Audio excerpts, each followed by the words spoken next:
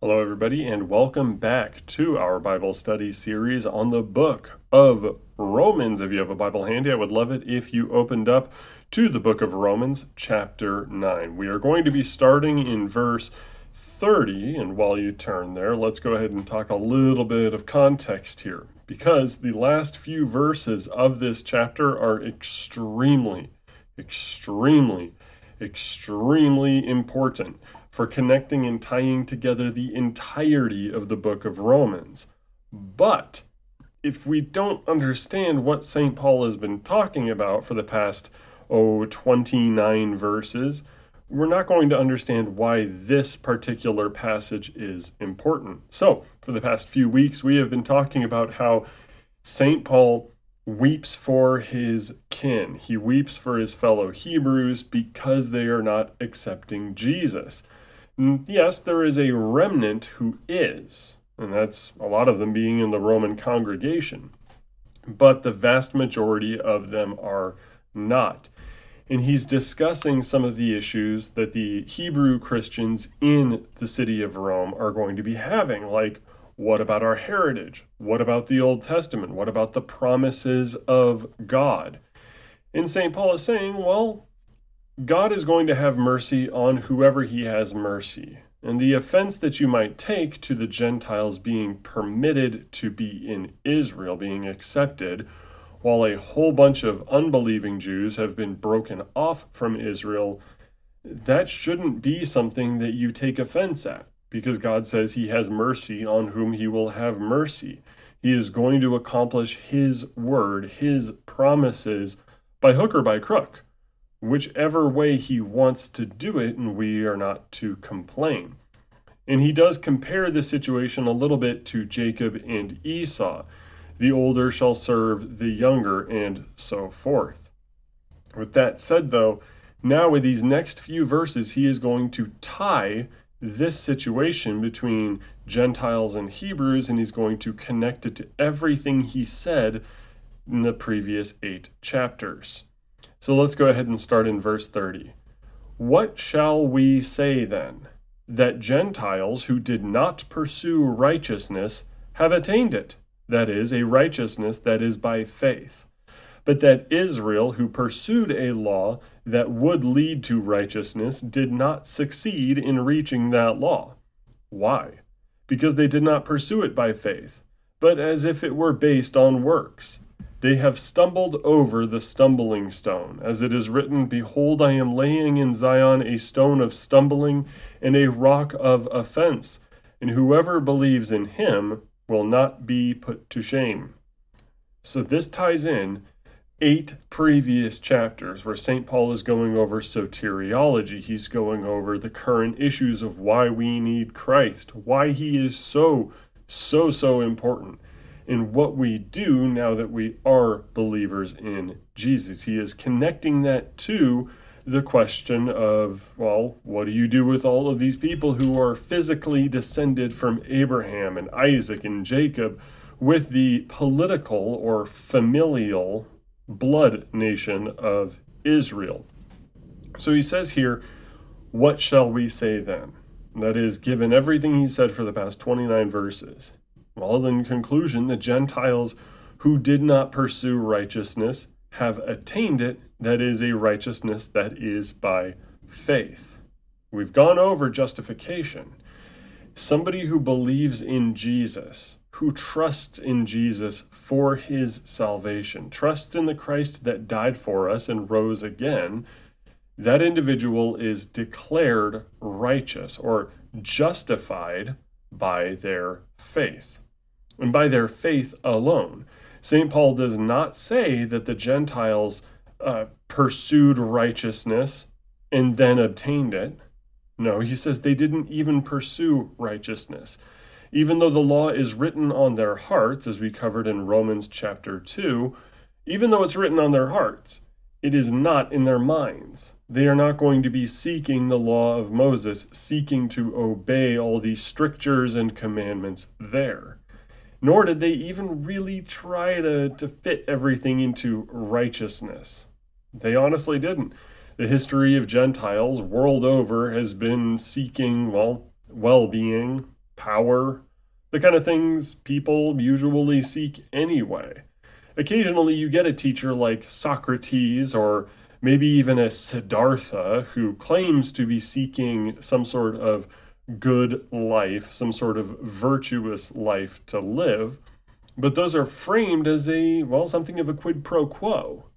If you do this, then you're going to live the good life. You will be a happier man as a wise man. You're going to have X, Y, or Z good thing.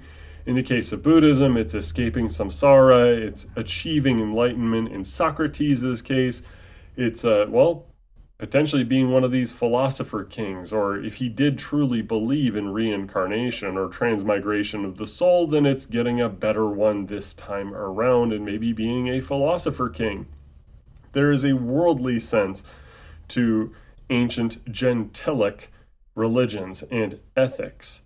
You don't follow Zeus because it's the right thing to do. You follow Zeus because he's the biggest, strongest god around, and he gives you what you want if you pop in enough quarters into the altar or whatever. So the Gentiles did not pursue righteousness, and they did not attain righteousness by their works. This is St. Paul connecting righteousness by faith, justification by faith, to the entrance of the Gentiles into Israel. And this has to be faith alone. Like I said, they were not seeking righteousness, and they did not attain righteousness through works. And they did not attain righteousness through faith plus works. St. Paul declares them righteous by faith. They have attained this righteousness by faith. He doesn't add anything to it. But in verse 31, he says, Israel, who pursued a law that would lead to righteousness, did not succeed in reaching that law. Why? Because they did not pursue it by faith, but as if it were based on works. So ancient Israel, and even the ancient Israel that persisted up until the birth, death, and resurrection of Christ, they were seeking the law. Now, this doesn't necessarily mean that they were seeking righteousness by the law. It says Israel, who pursued a law that would lead to righteousness, did not succeed in reaching that law. Why is that important? Because he's giving the breathing room that various people have various motivations for seeking the law. Some people with what they call the quote-unquote new perspective on Paul, they'll say, not every Jewish religious document proclaims salvation or righteousness by pursuit of the law. Some of the stuff they write about seems a lot like following the law out of thankfulness or gratefulness, kind of like you Lutherans' third use of the law. St. Paul is giving that breathing room. Some people do, in fact, follow after the law for selfish reasons. If the law promises blessing for those who keep it, I'm sure there are many people who decide in the greediness of their heart that that is the thing they're truly pursuing. Blessing, not God. Or blessing, not righteousness. And yes, there were Jewish individuals who were following the law as though they could earn their eternal life. After all, the law does say, whoever does these things shall live by them. This was a common understanding. But then there were others who were seeking the law to find secret messages in them for various mystical purposes. A lot of Kabbalah involves doing gematria or trying to find secret words and secret numbers with hidden messages and things like that to get spiritual truth so they can seek enlightenment, so they could seek the law there. And there's any number of motivations you might have for seeking God's law. That's what I'm getting at here. But St. Paul does say, even though, they pursued the law for whatever reason, it is a law of righteousness. In the Greek, it literally says a law of righteousness, not necessarily a law that would lead to righteousness. The law is righteous. The law is correct. So, in theory, if you follow the law that says this is what righteous people do, then you should be righteous if you follow it. But then he says they did not succeed in reaching that law in verse 31. No matter how much they pursued it, the law is unsatisfiable by normal human beings. No matter what you do, everybody is, enslaved, doomed under sin in their natural state. We went over this in Romans 1, 2, and 3. Those 3 chapters together bind everybody that ever lived underneath the law, saying they are guilty, with the one exception being our Lord Christ. People really need to know, without faith, it is impossible to please God. God's righteous requirements are unpleasable. This has been noticed before, by the way, in the Old Testament. Here is from Micah chapter 6, starting in verse 6. What does Micah say? With what shall I come before the Lord and bow myself before God on high? Shall I come before him with burnt offerings, with calves a year old? Will the Lord be pleased with thousands of rams, with 10,000s of rivers of oil? Shall I give my firstborn for my transgression, the fruit of my body for the sin of my soul? What's Micah saying there?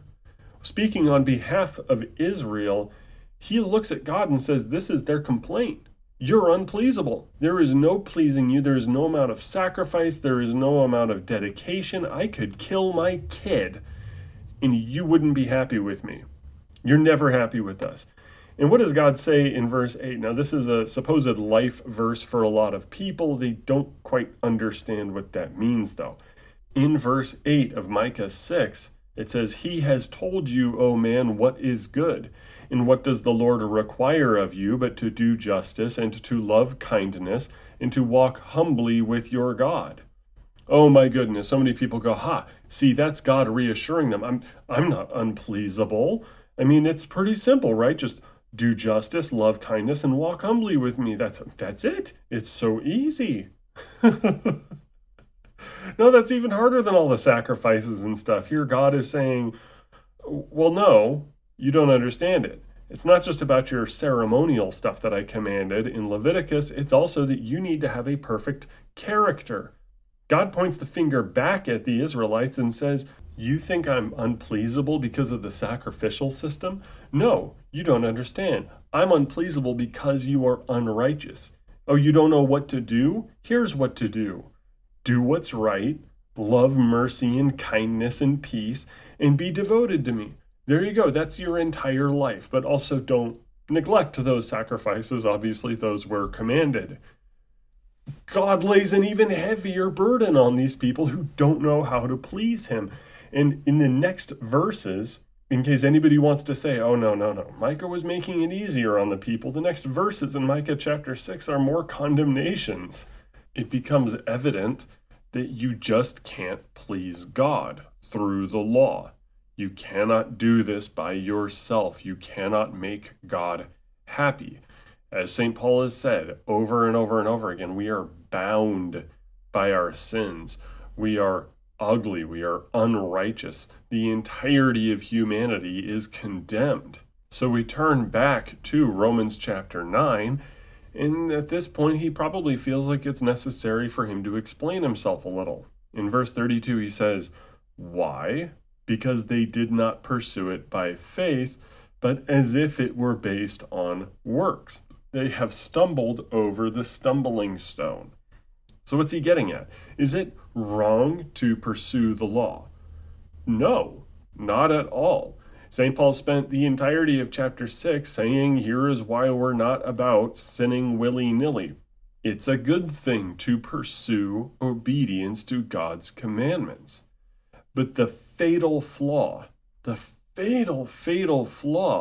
that everybody was making at this time, all the Jews during that first century, all of them that didn't believe in Jesus, they were pursuing the law without putting any faith in God.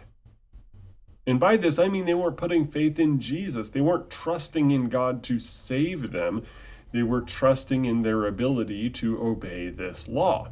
Now, at the time, yes, there was in development various theories on soteriology that as the chosen people, they were kind of automatically saved, but they needed to still pursue the law.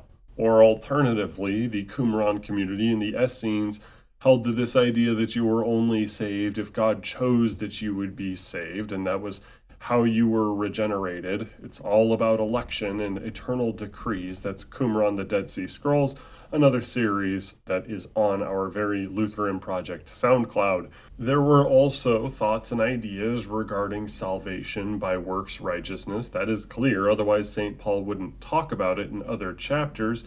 And there were also parties like the Sadducees who didn't care about the afterlife. They didn't believe in a resurrection.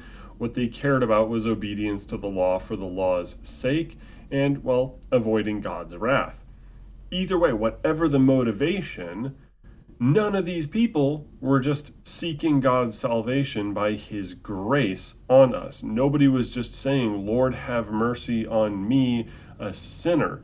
Nobody was saying, as King David does, I am yours, save me. He says that in the Psalms. At this time, everybody is just about the law in one way, shape, or form or another.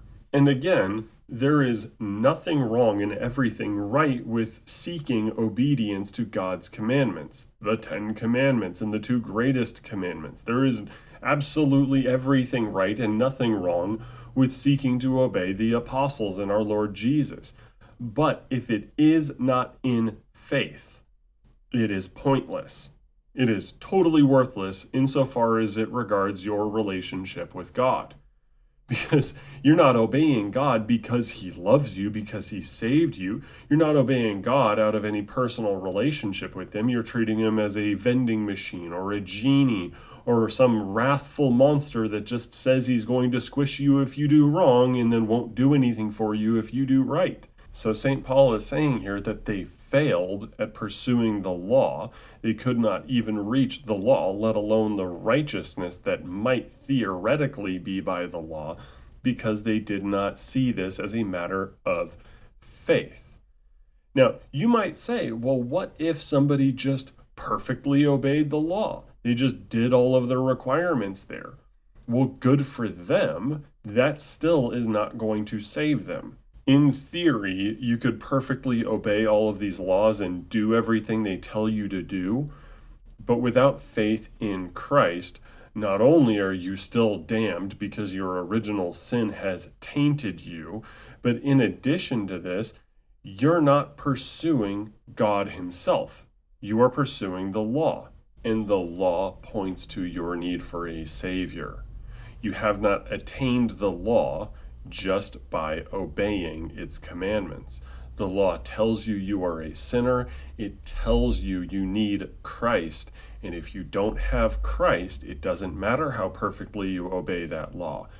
You're still going to hell. You are still under the ban.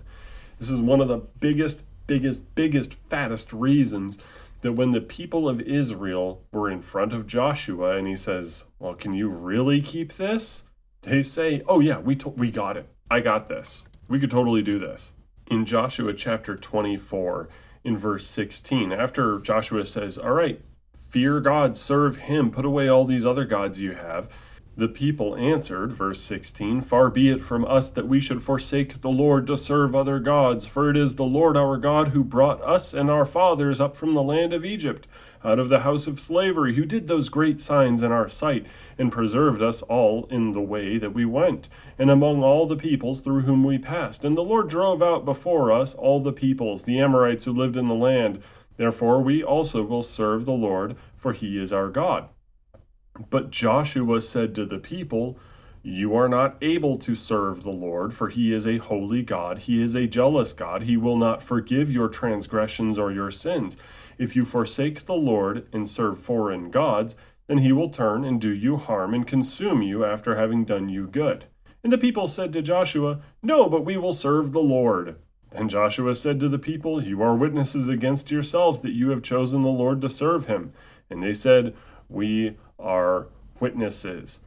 Notice here, the people say, we also will serve the Lord, for he is our God. And Joshua says, no, you're not. You're not gonna. You can't do this. And the people said, yeah, we can.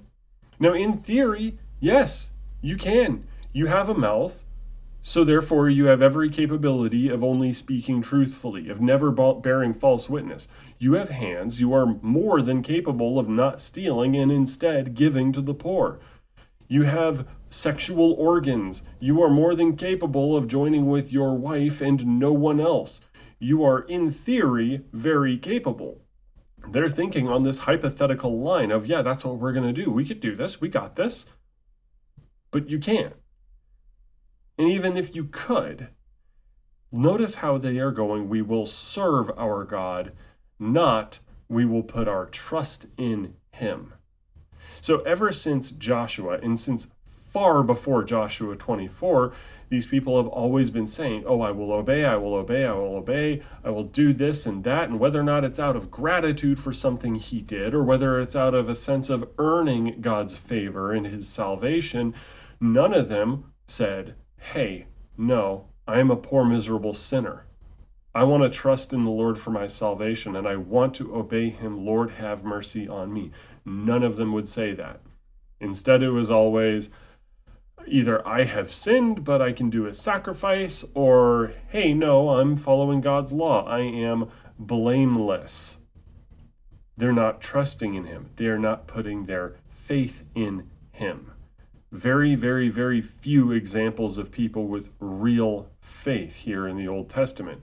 The list we have in Hebrews chapter 11, the hall of faith, so to speak, it's pretty short compared to the amount of personages that are actually in the Old Testament. Very few people cared enough to put their faith in God. Now again, I will always tell you that no, you cannot actually fulfill the law. You are not actually capable of obeying it perfectly as the law requires. And, well, here in Joshua, as all these people are saying, they're going to serve God. They're going to serve God. They're going to obey the law and everything. After Joshua tests them and everything, he says in verse 23, then put away the foreign gods that are among you and incline your heart to the Lord, the God of Israel. And the people said to Joshua, the Lord our God we will serve, and his voice we will obey. He points out that they still have foreign gods there. They still have an idol problem. They still have these little statues and teraphim and everything like that they are not getting rid of. And they don't even tell Joshua, oh my goodness, we've sinned, therefore we need to get rid of these idols here and rededicate ourselves to the Lord and ask for his forgiveness. They just kind of sidestep what Joshua says. Joshua says, you have a bunch of little gods here. How on earth can you say that you're going to serve God, let alone put your faith in him? The scene is ridiculous. But that's the problem. And it's a problem that they had for centuries, over a millennium. St. Paul says, they've stumbled over the stumbling stone. As it is written, behold, I am laying in Zion a stone of stumbling and a rock of offense, and whoever believes in him will not be put to shame. So no matter how much Jesus is proclaimed, if there is a people that is stubbornly holding on to their works, they are stubbornly holding on to the law, they are so dead set on earning their place before God, well, they're going to stumble. They're going to break. Jesus is that stumbling stone or rock of offense, because he says, just trust me. Trust me for your salvation. I will take care of this. Your righteousness that's kind of orthogonal to your salvation. It's an important thing to be obedient, but let me be your righteousness. And for a people that had spent so much time trying to be righteous by the law or just serve God for its own sake, they're not actually putting their trust in him. It's a scandal. It's the greatest scandal for them to say that, no, none of this stuff you've been working for really matters to God. You need to put your faith in him. You need to trust him. They could not countenance that very idea, so they rejected him. It was the scandal, as I said. So St. Paul here is explaining this dynamic between the gospel, which saves, and how the Gentiles were just putting their faith in Jesus, and the law, which does not save, which the Hebrews of St. Paul's day were going after and not achieving anything with. That's the dynamic. That's the explanation. That's tying everything together. So these last few verses of Romans chapter 9 deserve that special attention. Next week, we will get into chapter 10, and we're going to start, getting into more details on that. But I think we may just be in a pause for the anger arc. We'll have to see. Somebody might get scandalized by Romans chapter 10. We'll find out. Until then, I know it's short, but expect a longer episode next week. Amen and amen.